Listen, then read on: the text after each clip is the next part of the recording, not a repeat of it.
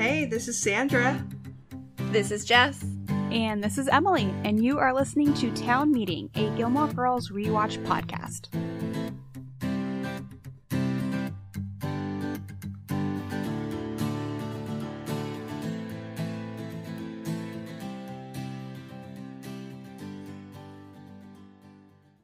This episode is brought to you by Sax.com. At Sax.com, it's easy to find your new vibe. Dive into the Western trend with gold cowboy boots from Stott, or go full 90s throwback with platforms from Prada. You can shop for everything on your agenda, whether it's a breezy Zimmermann dress for a garden party or a bright Chloe blazer for brunch. Find inspiration for your new vibe every day at Sax.com. Another day is here, and you're ready for it. What to wear? Check. Breakfast, lunch, and dinner? Check. Planning for what's next and how to save for it? That's where Bank of America can help.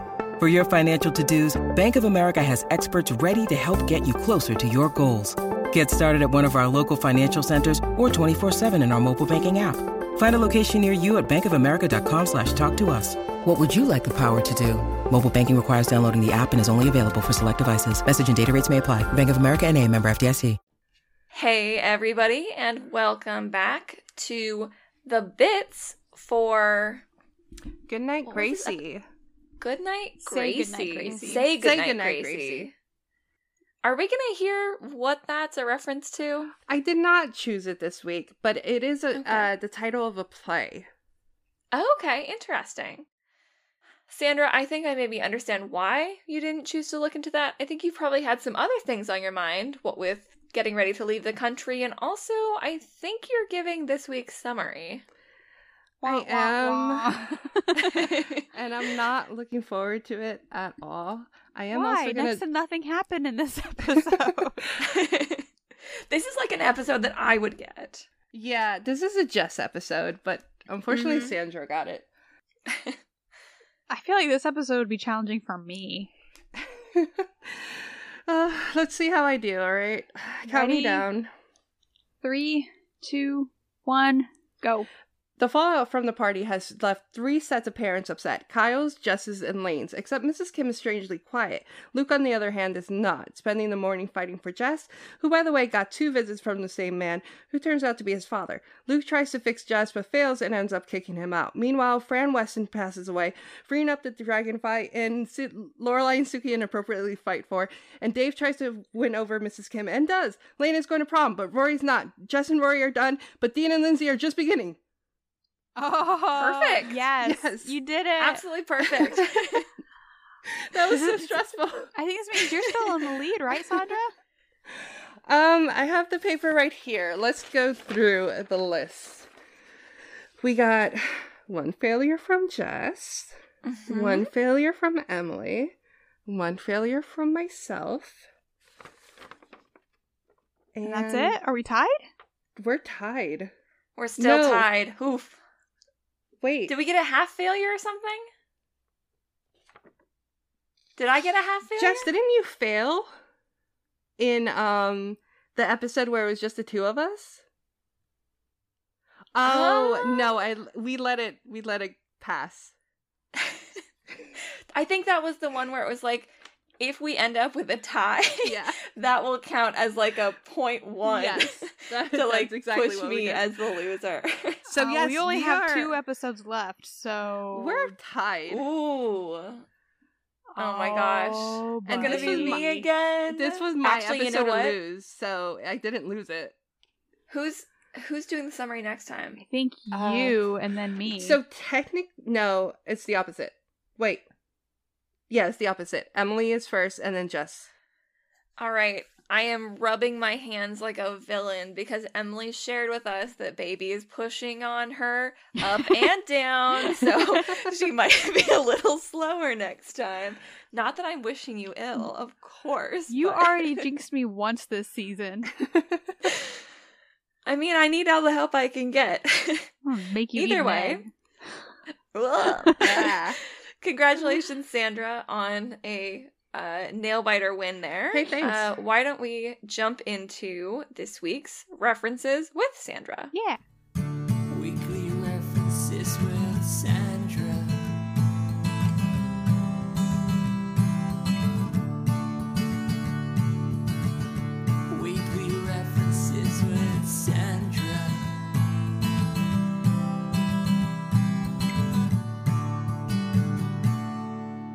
So this week in references, I want to focus on a maybe homage, a song, and a guest star. So first up, the homage. There's a very famous movie from 1967 called The Graduate. And the movie is about an affair between a young man, a recent graduate, and an older woman who he then leaves for her daughter. And they get into a relationship, but like no one wants them to get... There's a lot of drama. But what I want to talk about is the end of the movie. So Ben and Elaine board a bus and they sit in the last row and then they just kind of sit there, realizing that they have no clue what's coming next, if what they did was worth it, if they're going to be happy, if they did the right thing.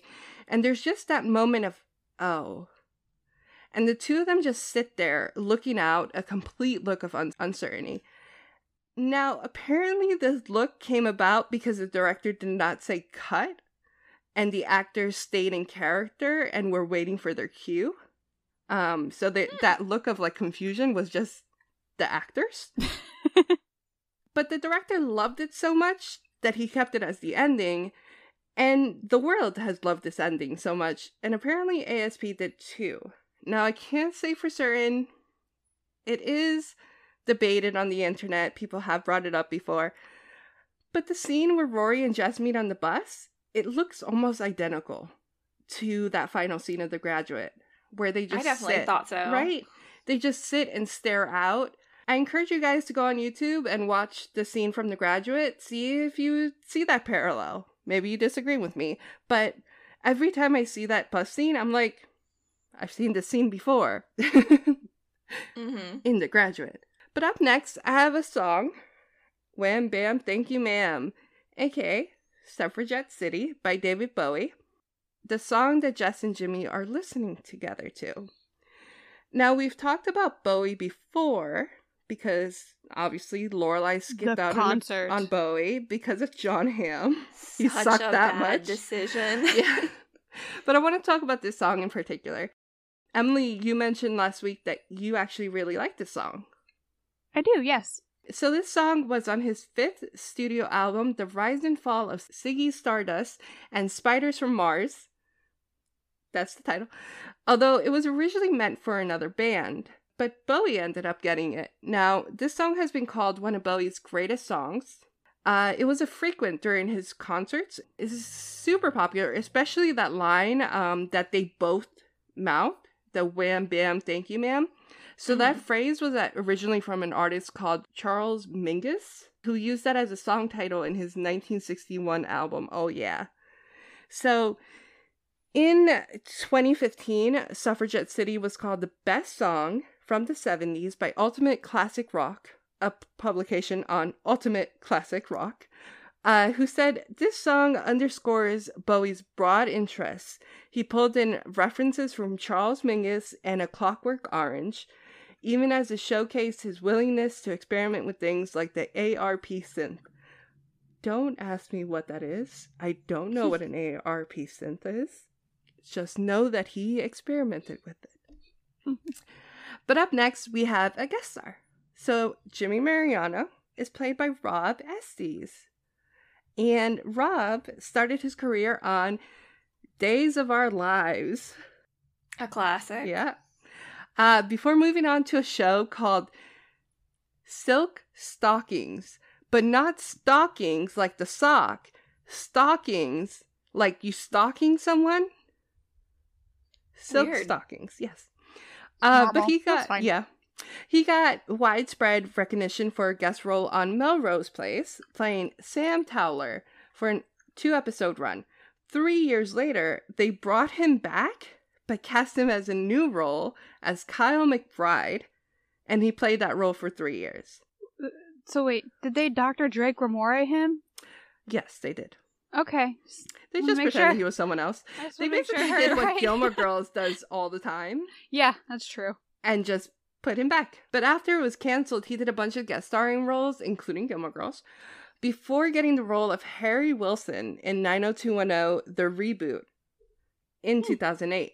So this makes the 3rd time that he's like in the same universe as a different character. Interesting. But since then, he's done some like Christmas movies, a lot of CSI, before finally doing a big movie again, guys. The Harry Styles fanfiction movie, After. Wow. He took Didn't over know for that was Peter a thing. Gallagher. It is a thing. It's a thing. It's on Netflix. Never watched it.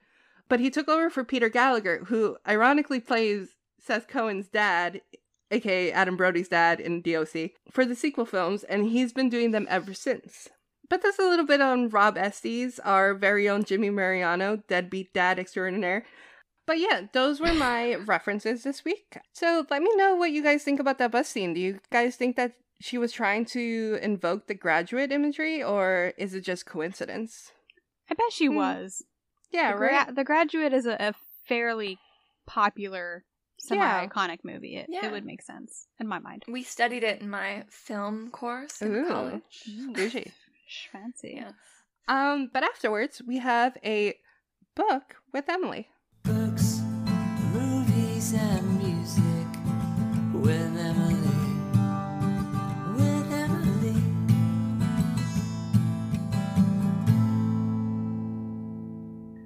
Okay, guys, we went through this entire episode with next to no books, and we are at the end. Jess and Jimmy are in the diner. I'm like, there's not going to be any books in this episode. I'm going to have to do Suffragette City by Bowie, which, again, I like the song, but we're getting close to the end of the season. I wanted a book. And then we got 3 books in quick succession on the bus. You can't see any of the damn things. But you do get a quick look at the cover of the book Rory is reading, and for some reason, some mystical, physically magic movie moment in my head, I was like, I think that's Eleanor Roosevelt. And I Googled it, and it was. Oh my Wow. gosh. Magic. It is Eleanor Roosevelt Volume 1 by Blanche Wiesen Cook. This is a 3-volume series that she wrote over the span of 15 years. 25 years. I am incorrect. I mathed wrong very quickly. So volume She wrote 1, this book over 25 years? Is that what you just no, said? the volumes. Okay. So volume 1 takes place 1884, when she was born, to 1933, which is when FDR, Franklin Delano Roosevelt, gets elected as president. So it's all pre-First Lady years. That book was released in 1992. And it was awarded a 1992 biography prize from the LA Times, and actually had really good reviews in the New York Times on it as well. Volume 2, years 1933 to 38, so not even her entire span of First Lady, but just 5 years in there, came out in 2000. And then Volume 3, years 1939 to 62, to her death, were published in 2016. So she was born Anna Eleanor Roosevelt.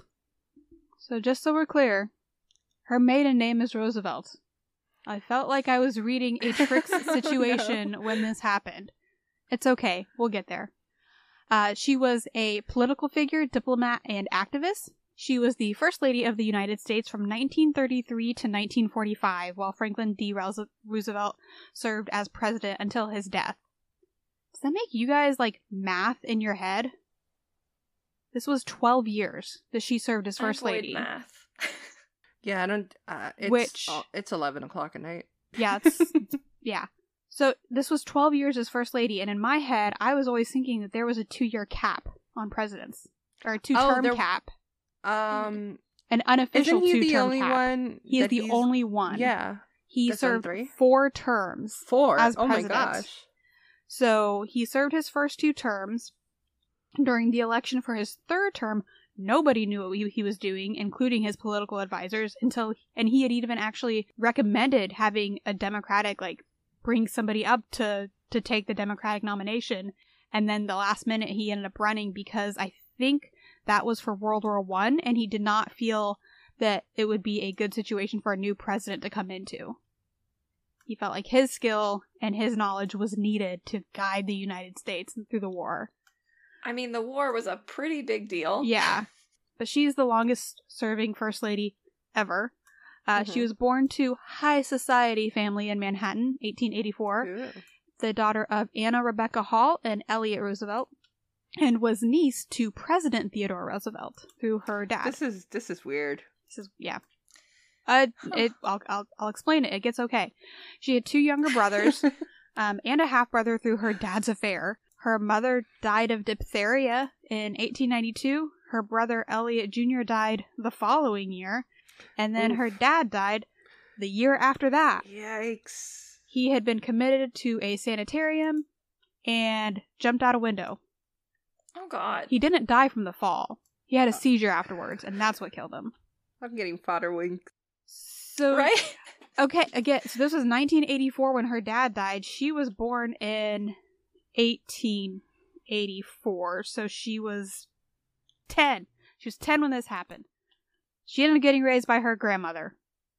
She was tutored privately for a while, sent to Allenswood Academy at the age of 15, a finishing school in Wimbledon, and ended up, the headmistress kind of really liked her, I guess, but the school itself cultivated independent thinking in young women.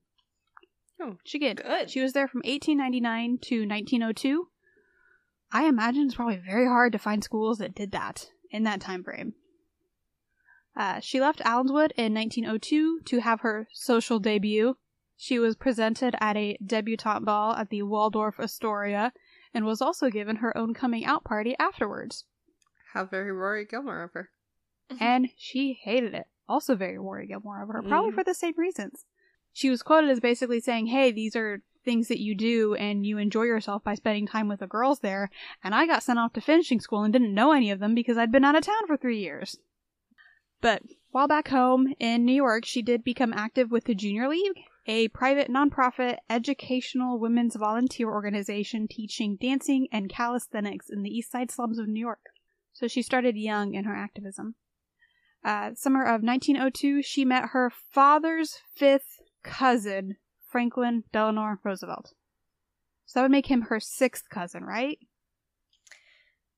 5th cousin once removed? Or like a 5th. It depends on like if he was the son of somebody, but yeah, 5th or 6th, or 5th once removed. Either way, they were not second cousins, like Trix and her husband. That's too close. I'm gonna let this one go, because it's 5th or 6th cousin or something very far away. There should not be any more genetic overlap.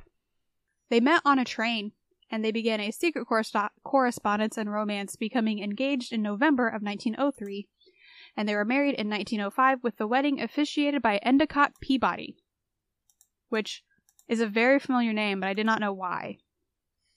Is that like the Peabody Award? So he was the most famous headmaster in the United States. He was the headmaster of Groton School, where FDR went. And And he got married by his principal. Yeah. Literally, Cool. in Peabody's Wikipedia, it says he was quoted as being the most famous headmaster in the United States. Cool. I don't want to dive too much into it. So they ended up having 6 children together. She had massive fights with her mother-in-law. So her mother-in-law, also socialite, lots of money, bought them their house, and it connected to her house through just like That's too sliding much. doors. That's too much. So Mama FDR ended up raising the Roosevelt children. And it's, from what I read, they did not get along. And Eleanor is even quoted as saying, "Motherhood did not come naturally to me, to understand little children or to enjoy them." So in 1918, while unpacking FDR's suitcase, she found love letters from her social secretary between her and her husband, Lucy Mercer. No! I never knew this. Proving an affair had been going on between Lucy and the not quite president yet. Apparently, in the letters, it does say he was contemplating divorce to leave Eleanor for Lucy Mercer, but after pushback from his political advisor and his mother threatening to disinherit him, they decided to stay together. So what you're telling me is that FDR is an asshole. Yeah, because that's just, Cool. that's only one of his affairs. Oh, cool. But from that point on, it was more of a political partnership than a true marriage between them, and she began to focus on her social work instead of her role as a wife and mother. FDR famously had a battle with polio that left him paralyzed. He is in a wheelchair. That happened over the 1920s, I guess, while he was actively running for president? Yes. Wow. So they used to, like, fake his movement. Yeah. So because of that, Eleanor ended up stepping into a lot of his public appearances and basically showing up for him. So her public role grew, and she, of course, became more political because of it. Together, her and FDR built a cottage that they named Valkill, which sounds weird and reminds me of Val Kilmer, but is Dutch with a loose translation of waterfall stream. Oh. So she used this cottage to continue her social work and implement ideas for work with winter jobs for rural workers and women. So people who would otherwise not have any income in that time frame. Again, like I said, she began campaigning in his place while he went through and recovered from polio. She started working with the Women's Trade Union League, raising funds in support of union goals, which included minimum wage and the abolition of child labor. Abolition? Abolition. Is that Abolition, okay. yeah. Getting rid of child labor. Good for her. Good. Very good. She became an increasingly influential leader in the New York State Democrat Party, while FDR used her contacts to strengthen his standing for election. But she became First Lady in 1933, reluctantly, because she personally knew all of the First Ladies of the 20th century and did not like what their role was. So she was like, I'm going to do this differently, with support from her husband, and eventually became the most controversial First Lady in United States history. She's the first presidential spouse to hold regular press conferences, and in 1940, became the first to speak at a National Party convention.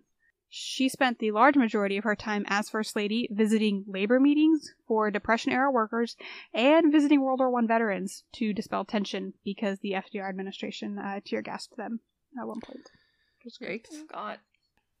Ultimately, she used her role for good. I am way over the limit here, and I apologize for that. She has an incredibly interesting life. She worked heavily with the American Youth Congress. Her work with them eventually led to the formation of the National Youth Administration, a New Deal agency in the U.S. that focused on providing work and education for Americans between the ages of 16 and 25. And then the thing that this book supposedly has proof of Eleanor's affair with reporter Lorena Hickok. There are letters between them with endearments and lines included of, I want to put my arms around you and kiss you at the corner of your mouth. I can't kiss you, so I kiss your picture. Good night and good morning. So she might have been a lesbian, we don't know. She does say that she did not enjoy her marriage activities.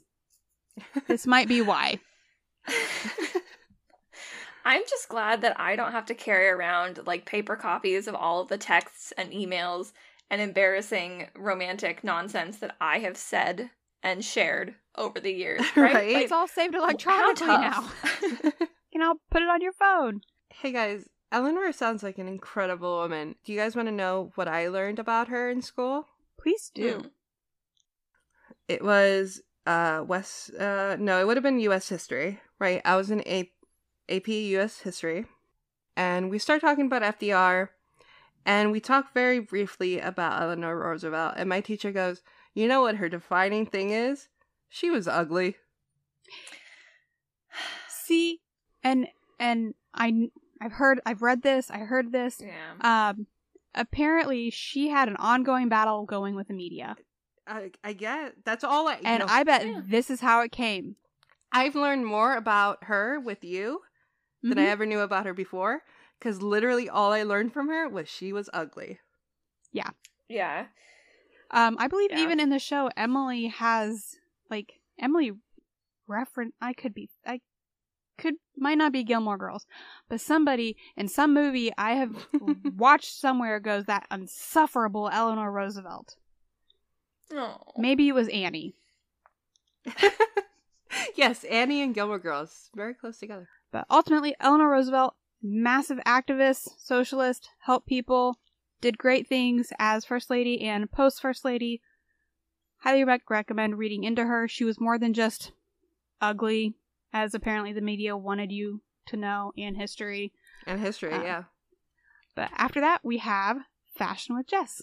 Making fashion choices, making fashion choices, making fashion choices with Jess. All right. Well, today we are going to take a look at Benefit Cosmetics. So Benefit is a cosmetics manufacturer with a focus on brows, lashes, and cheeks that was founded in 1976 by twin sisters Jean and Jane Ford. In the episode, as Lorelai and Suki are harassing the pallbearing lawyer, Lorelai suggests that the town could walk around the benefit counter the same way that Fran requests mourners to walk around the town square at her own funeral. So Jean and Jane were born in Indiana, where they both eventually attended college at Indiana University. Yeah, Jean studied art history. Yeah. And Jane studied marketing and finance. After college, they shared an apartment in Manhattan and pursued modeling. These were gorgeous sisters, and they were both like 6'1", so obvious choice. Their big break came when they booked a Calgon Bath Beads national commercial. I couldn't find the exact one, but I could find another one that was just super weird. I was about to say, you sent us a commercial that was made by with two different women in the bath? No. No, it was a different one. But how long has it been since you thought about bath beads? Like, talk about something out of the 80s and 90s. I mean, Charlie's obsessed with bath bombs right now, so not quite the They're same cool. thing. Yeah. The sisters decided they needed to find something more secure than modeling, so they headed out west to San Francisco. When they got there, they apparently sat at the corner of 23rd and Nellie Street and flipped a coin to decide their future. Heads, they'd open a casserole cafe. How clear is it these ladies were from the Midwest? And tails, they would open a makeup shop. That was only funny to me. Emily did That's not because appreciate it was just real to me. Right? I was like, oh, you know, the Midwesterners, we love our casserole. So clearly it was tails, and they opened their makeup store called The Face Place in San Francisco's Mission District in 1976.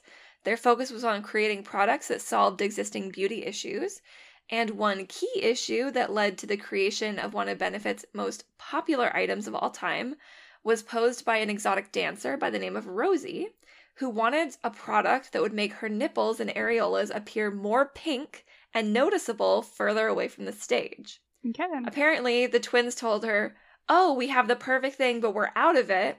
They didn't have anything, but they went home that night and created what they called their rose tint by boiling rose petals. And later on, that would go on to become Benetint, which is their best-selling rose-colored cheek and lip stain. And also, presumably, nip stain. The Benetint line has expanded to include more colors like cherry, go-go tint, desert rose, flora tint, pink lemonade play tint, mango tinted cha-cha tint, and fiery red love tint. Very worried about the cha-cha tint. Right? I don't know what mango would look like. But hey, nipples come in all colors, lips come in all colors. We all need different colors. In 1990, the Ford twins officially changed the name of the business from The Face Place to Benefit, and the first Benefit counter was opened at Henry Bendel in New York. In 1997, Benefit branched out overseas with a counter at Harrods in London, where none other than Princess Diana made a surprise visit during the grand opening. Oh, snap. She pops up in a lot of my fashion references, weirdly enough. It's because she was a fashion icon. We know why. She was a fashion icon. Yes. Yeah. In 1999, the French holding multinational corporation, Moet Hennessy Louis Vuitton, which is a group specializing in luxury products, acquired the brand. Yes, that Moet, yes, that Hennessy, and that Louis Vuitton. The group also owns Christian Dior, Marc Jacobs, Celine, Fendi, Bulgari, Givenchy, Fenty Beauty, Makeup Forever, Tiffany, Sephora, among many other luxury brands, including, weirdly enough, a craft distillery from, like, my hometown. Oh. Apparently, the lap of luxury I grew up in. Okay, then. In 2001, when Lorelai would have been like a peak customer for them, the brand launched a short-lived bath and boudoir line with products like soft to touch, hard to get body oil mist, body so fine body balm, touch me then try to leave me body cream, getting steamy shower gel. This just among sounds like other Victoria's Secret ad. Right? Titled products. In 2003, so about the same time that this episode was taking place, the first Benefit Brow Bar launched at Macy's Union Square in San Francisco. Brow bars can now still be found in Ulta stores and at benefit counters across the country, where brow waxing takes center stage as opposed to being done in a private back room like it traditionally was, to encourage normalization of the process and to encourage more women to get it done. They actually won a Guinness record in 2012 for most eyebrows waxed in an 8-hour shift by a team. They apparently, in 8 hours, waxed 382 eyebrows. Individual eyebrows or pairs of eyebrows? I don't know. I didn't look into it, but that's still, either way, that's a lot of eyebrows. That's not something you want people to rush either. God, no. Benefit's tagline is "Laughter is the best cosmetic," which pairs well with their playfully named products and colorful cartoony graphics, and their throwback to their feminist 70s roots. They have products like the They're Real Lengthening Mascara, Gimme Brow Brow Gel, Bad Gal Bang Volumizing Mascara, Goof Proof Eyebrow Pencil, the Professional Primer, and I feel like probably their most popular product, or if you were also obsessed with YouTube beauty gurus in the mid-2000s like I was, Hoola Bronzer was something that I desperately wanted and never got, and it's probably for the best. Was it really expensive? No, it's not like crazy expensive, which also makes me curious about why Louis Vuitton, Hennessy, Moet ended up grabbing the brand, because it's not like the most expensive makeup brand.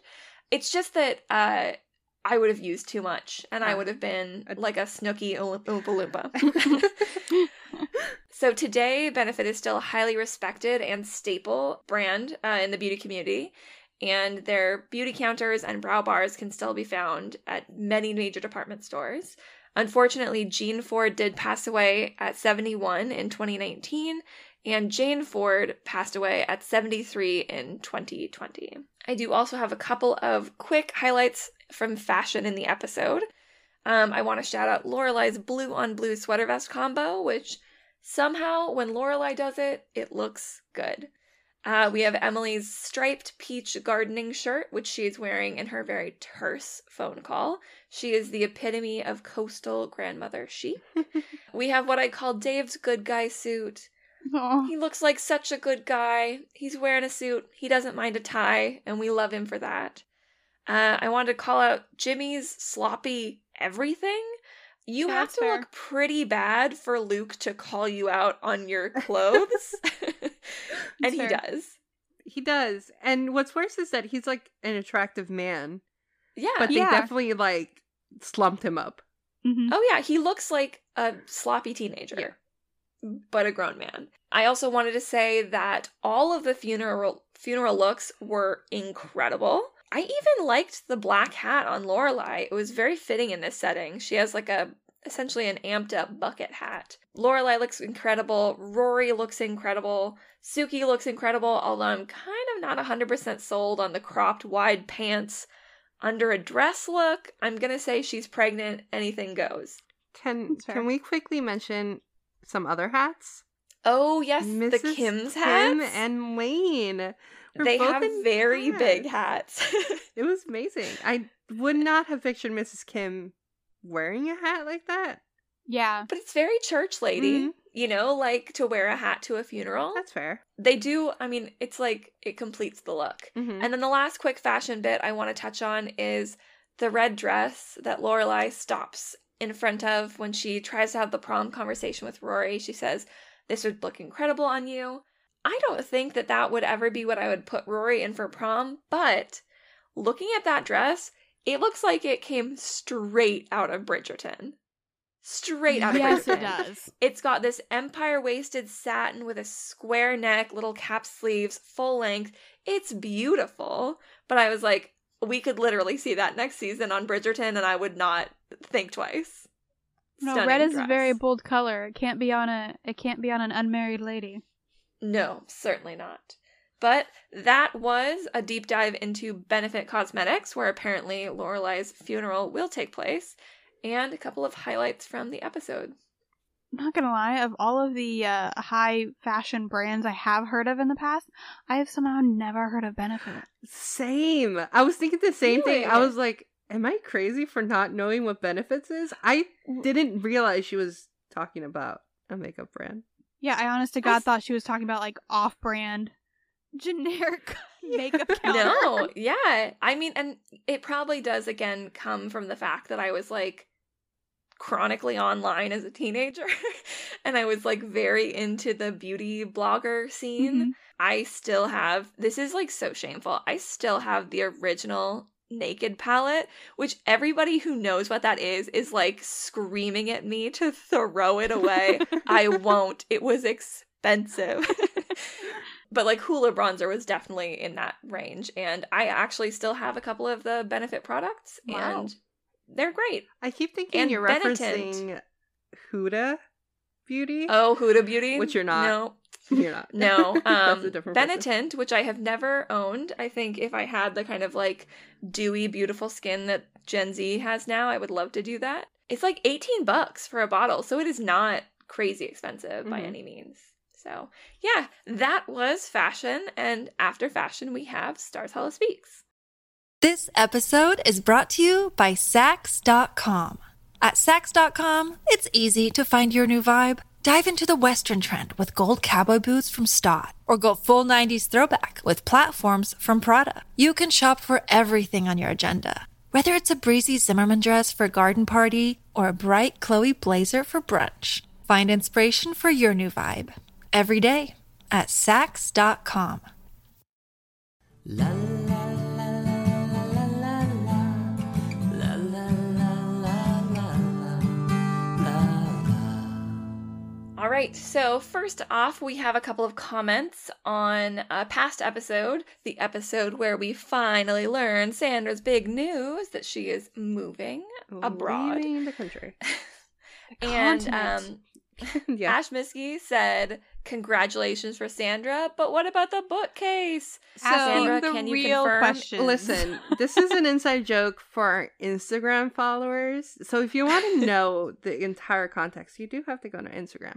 But let's just say I built a hell of a bookcase. I think I mentioned it on the podcast as well. Oh yeah, we've You talked did, about yeah. it. And It was your proposal. yeah. And it was great and it's wonderful. It is being left in the US because I can't physically take it to Colombia. How dare That would be you. really hard to do. I can't believe it. But I might Are you just build suggesting another that- bookcase. You can't just replace that bookcase. I can. It was $22 and it was from Walmart. It's fine. It's fine. Anyway. We're so proud of you for that bookcase. On that same post, we also had a comment from Gimme My Coffee, who said, "I have a writing flub catch with the Kim weddings." So the episode where Rory and Lane are helping the bride get ready. They are Seventh-day Adventist. Why is Ave Maria being sung? This and Lane talking about Sunday school shows a lack of awareness about this denomination. So good catch, Gimme My Coffee, because I'm definitely not, aware of Seventh-day Adventist like norms, and so I wouldn't have noticed. So I'm not aware of Seventh-day Adventist norms either, but I am aware of Catholicism. So I'm just thinking to my head, I guess Ave Maria is also in other cultures. Yeah. No, apparently not. Not correct. But thank you, both of you. After that, so this is a comment on an older episode, the I Saw Emily Swear episode where Rory and Paris have their battle over Francie and her shenanigans. But a more recent comment from K.H. Renko, sorry if I butchered that, I have no idea how that's supposed to be said, but she said, "Never heard them called fortune tellers, only cootie catchers." So this is also the episode where Lorelai and Suki go to the class. Yes, and Emily, you And they abandoned are us. bored. It was I just did. me and Jess talking about It cootie was- Oh my catchers. gosh. It was the cursed The episode. cursed episode. Emily, did you ever get to weigh in on cootie catchers versus fortune tellers? I always heard cootie catchers. Oh, I never okay. heard Am I it. the only one who heard fortune No, tellers? I never heard Okay. cootie catchers. Okay, interesting. So I think Well- it's just like where you live in the US. Oh, totally. Yeah. Yeah. It's interesting that the Midwest would be cootie catchers, but then the East and West Coast would be fortune teller. You guys and your casseroles and your cootie catchers. Leave our casseroles out of it. But then we also got a message from Sarah on Instagram. She said, "Hey, I'm listening to the podcast. Can confirm I too am blown away by how fast Emily can talk. It's really impressive." So thank you. I am very proud of my talking abilities. Maybe Sarah is like anti-hexing you. She's like canceling out my bad juju. You know what? God bless her if she is. Because Jess, you hit me with some bad juju on my failure. I don't want to eat an egg. You know what, Jess? I don't want to eat eggs either. I found out I'm allergic to them. Is it confirmed? Well, we wouldn't make you eat an egg. Yeah, we wouldn't make you like brace an allergy. Yeah, well. What if I found out that I was? That'd be a terrible That would be a really terrible on a podcast. Okay, to be fair, we have made multiple jokes about making you eat an egg, but it's never been confirmed we would make you eat an egg. That's I don't true. know. I Who kind of want to knows? make her eat an egg. But, just saying. We also put up a post for today's episode, and Annalisa said, "The bus scene is so sad, but how did Rory not notice the big bag? We kind of went over this last week. How? We don't know.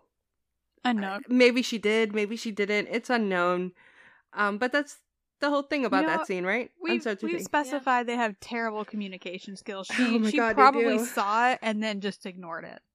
Yeah. That's actually my Yeah. decision now. She saw it and ignored it. And our other comment is from To Earth from Pluto. And all they say is the OC theme song, aka California by Phantom Planet. And all I have to say to that is,